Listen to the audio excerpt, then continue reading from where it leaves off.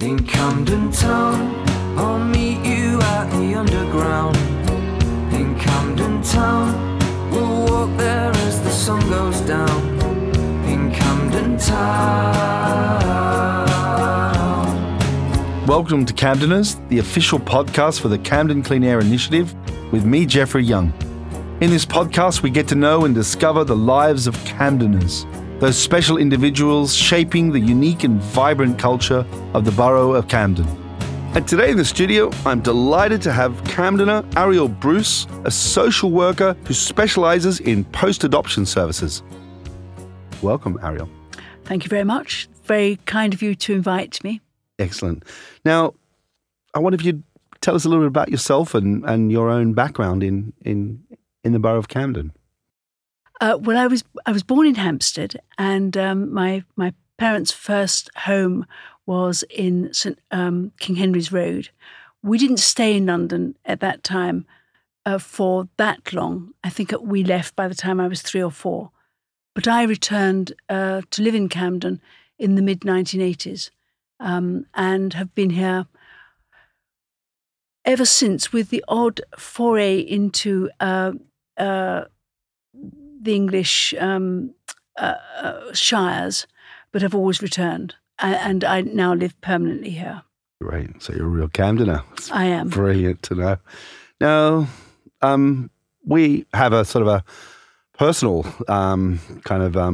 connection in the sense that you're a person that is, you make a living, or what you do is to connect people who have been adopted to their mothers and finding family stories, connecting people. What do you call yourself? What's the official title? Well, I'm a qualified social worker, and I retain that qualification and I retain my registration. So primarily, I'm a social worker who specialises in post-adoption services. Alongside that, I have learnt the skills needed to trace missing people. And I guess that my job is therefore a fusion of tracing and the sort of care and support that not only people involved in adoption, but people who have lost family members through, divorces or emigration or other family schisms. So that's a sort of long title, but I think it's a reasonable description of the work I do. And how long have you been doing that? I've been doing that for nearly 40 years. Well, really since I qualified, worked within the local authority for a time, and through a sort of series of strange accidents, came to do this sort of work and never stopped. Well, I have to sort of bring onto the record that as a person that was adopted myself and actually really humbled to be able to have you here in the studio and, to tell the audience that you were the person that connected me with my biological mother. So a big thank you. Well, thank you, Jeffrey. It's I don't know what to say. It's always. I mean, I think that these searches are to a large extent for people about identity. If you happen to find someone with whom you get on, I think that's such a bonus. But the search for self always seems to me to be at the heart of these searches. And I'm so pleased that for you, that search has had meaning. Yeah, Search for Self. Good title of a book there, perhaps, or something could come at a later stage. But I genuinely, that was my desire, my need. And thank you for helping me to fulfill that. And I'm still very much in touch with Maggie, my biological mother, to this day. So it's been a great journey, and we've even managed to create some projects together in New York City. Gosh. I know when we had lunch quite a few years ago. It was well beyond before COVID. It was well beyond, and I had the pleasure of meeting you in person, but I've gone on to create a New York Coffee Festival with Maggie, my birth mother, who happened to be a music and an events promoter in New York City, and we brought a coffee festival to New York. It's still around today, and it'll happen again this year. And that working together with a mother that I'd found was an exhilarating experience. Yeah, not without its challenges as well. Which let's get deeper into your work. Maybe there's something in the genetic makeup that you and she share that you're interested in music and so on. I think that these things are not coincidental. I believe I was at a Rolling Stone concert in Sydney back in 1965 in her tummy. And I certainly, as a teenager, loved the Rolling Stones. So I think there was something in that. Right. So how do you go about connecting? You get a call, you get an email, I'd like to find a person. What's the process that you go through? I find that so difficult to answer because it's a question which is so dependent on the information that's available as to know how you do it. I find that a really difficult question to answer. The way in which you might search for somebody called Thomas Smith is quite different from the way you might search for a person called Ariel Bruce. And every name has a repeat number on it. I was doing some work just before we left on a person whose last name is Phillips, and they married someone called Robinson. And if I were to take a 30-year period looking at, say, any children that they might have had, or say a 20-year period, there are going to be probably 25 children of that combo. How would I know which are the right one? So every name has got a repeat on it. And therefore how you find people depends on the information that's given. I think what you need to do it is a problem-solving mentality, not necessarily an absolute set of knowledge. But I think the desire to solve a puzzle and a problem is at the heart of it. Perhaps a bad analogy, but is it sort of like a crime scene that you kind of need to Inspector Clouseau? How are we going to get? So, okay, what's the success rate? And again, it's going to depend. My success rate? Yeah. Well, and again, I need to be careful in answering that. My success rate is very, very high, but there are caveats within that. And that is to say that there are searches which people ask me to take on, which I know I would be unsuccessful in, and that I'm not the first port of call. They might need to do DNA first, for example. And therefore, I will guide people in a different direction.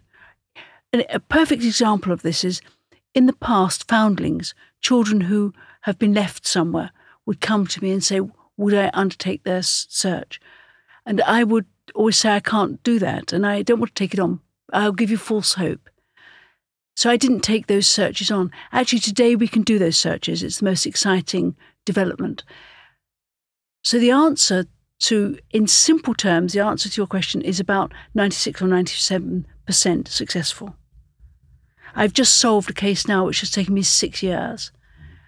But that is with the caveat that there are some people and some searches I don't take on because I don't think I have the skills to do. Right. Okay. And you must, in all this time, in 40 years, it must be incredibly rewarding personally to have that impact on somebody else's life or lives?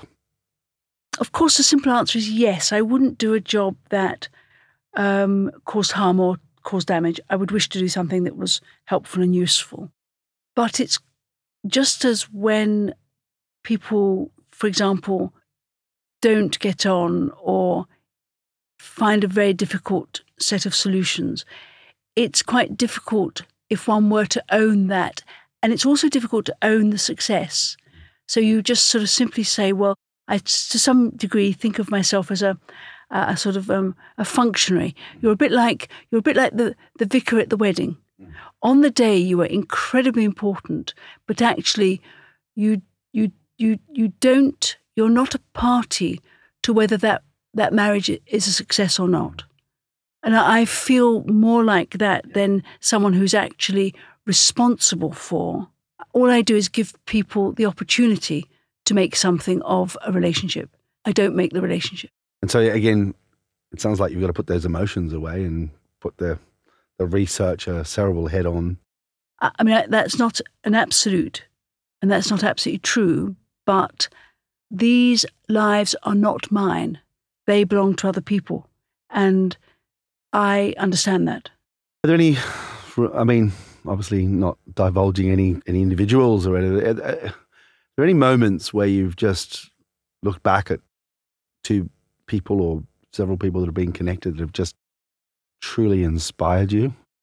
And a follow-up question on that is, have there been any within the borough of Camden, with my Camdeners hat on now, that maybe people have been connected here in this borough?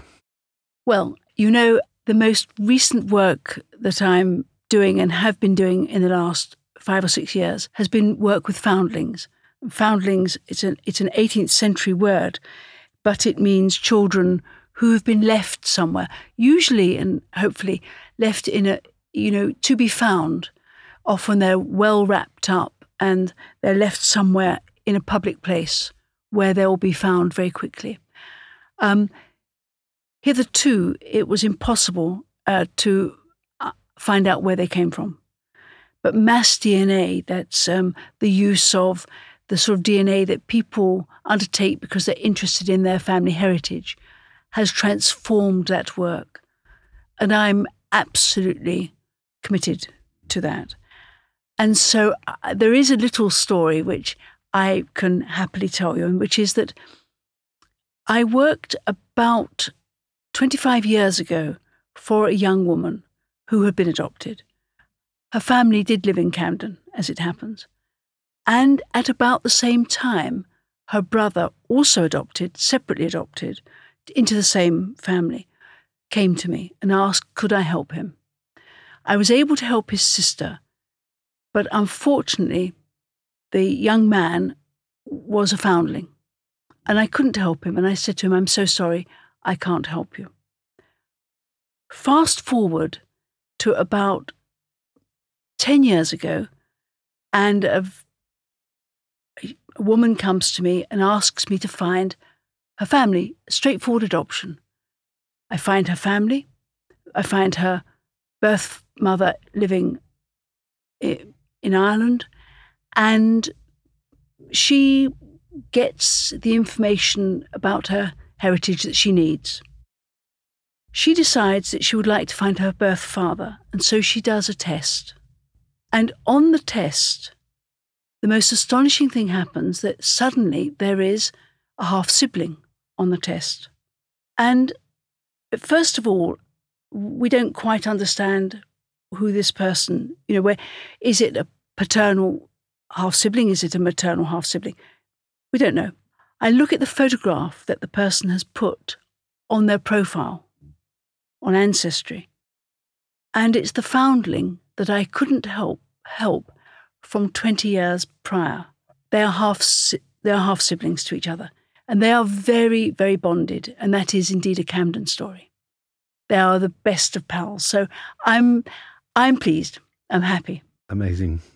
There's a foundling museum in Camden? There is. It's just round the corner from where I live. And I didn't choose to live there because of it.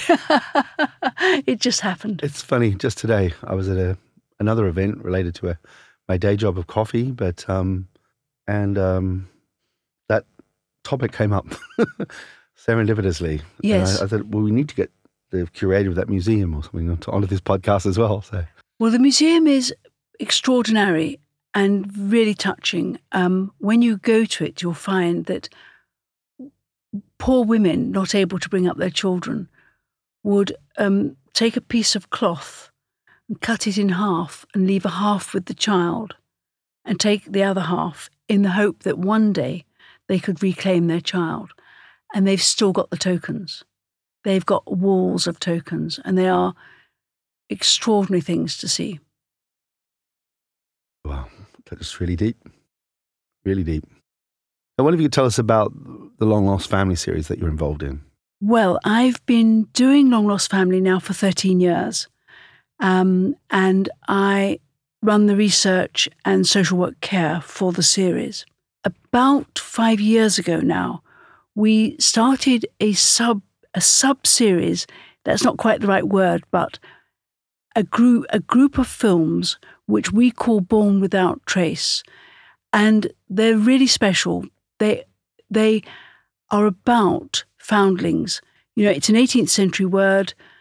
Now, because of mass DNA, we are able to identify their family groups and indeed, if they're living, their parents.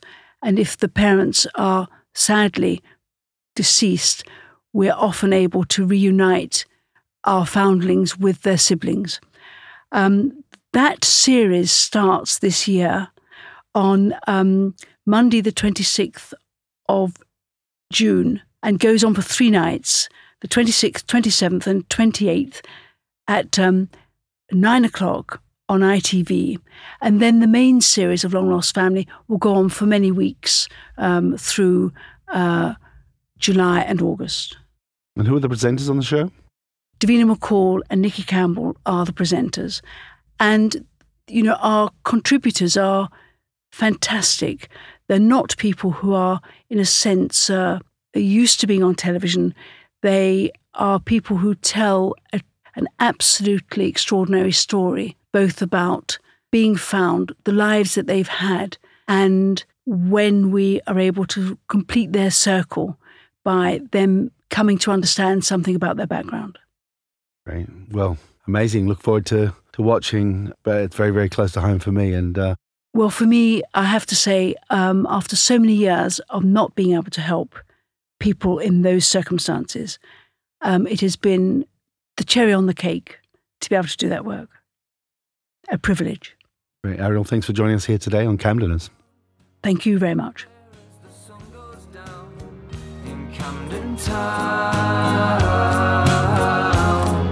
And that's all this week for Camdeners. Camdeners was recorded in Serendipity Studios in Arlington Road for the Camden Clean Air Initiative.